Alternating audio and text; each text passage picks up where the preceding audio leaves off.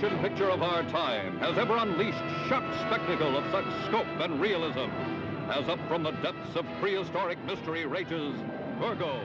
There's a similar scene in The Beast from 20,000 Fathoms, actually, where a diver goes into this like submersible underwater and confronts the monster down in the depths.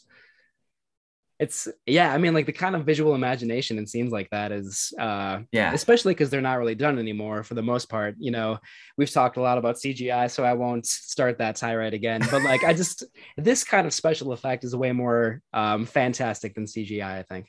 Fantastic and compelling, and it does, I think it tickles the wonder in your brain because you go, how did they do that?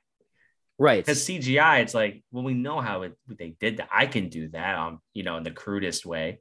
But these special effects, a lot of craftsmanship and magic goes into it. Yeah. You know, like maybe it's kind of like romanticized to say that like working with your hands, like you pour so much like love and care into it, you know, but I think it's probably true. So when you're like crafting these like suits and these miniatures, like, yeah, so much like human ingenuity goes into that, you know?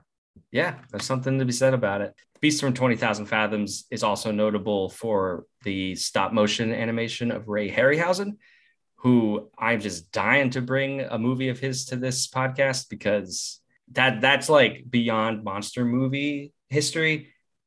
Ray Harryhausen is just at the top of movie history. Fantastic filmmaker, auteur. He knew what he was doing. So I just want to say Eugene Laurie also knew what he was doing.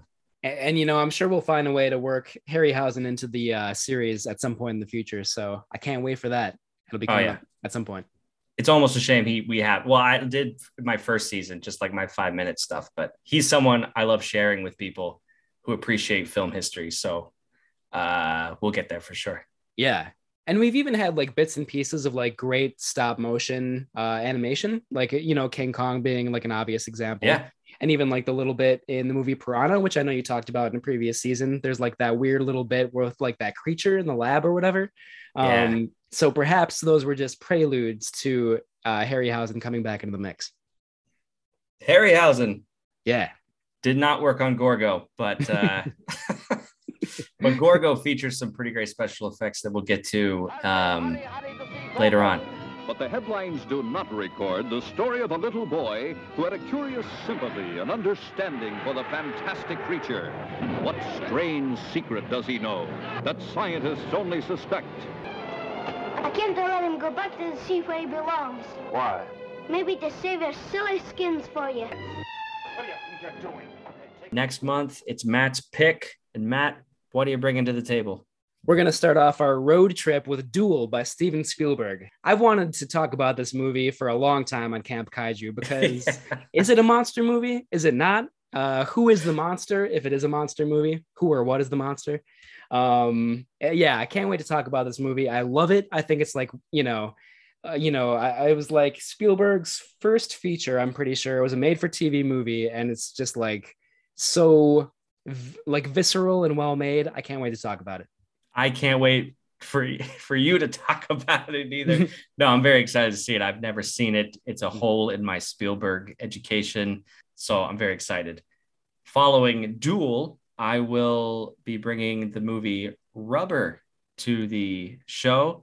I believe it was from 2013, but it's about a killer tire that becomes alive somehow and goes on a killing rampage. So everybody, please join us on this kaiju road trip. It's going to be a good time. I can't wait. Yeah. Let's hit the road. Squealing tires. Yeah.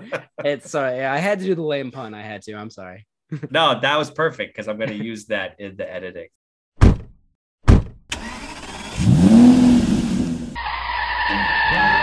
Get around, I get around.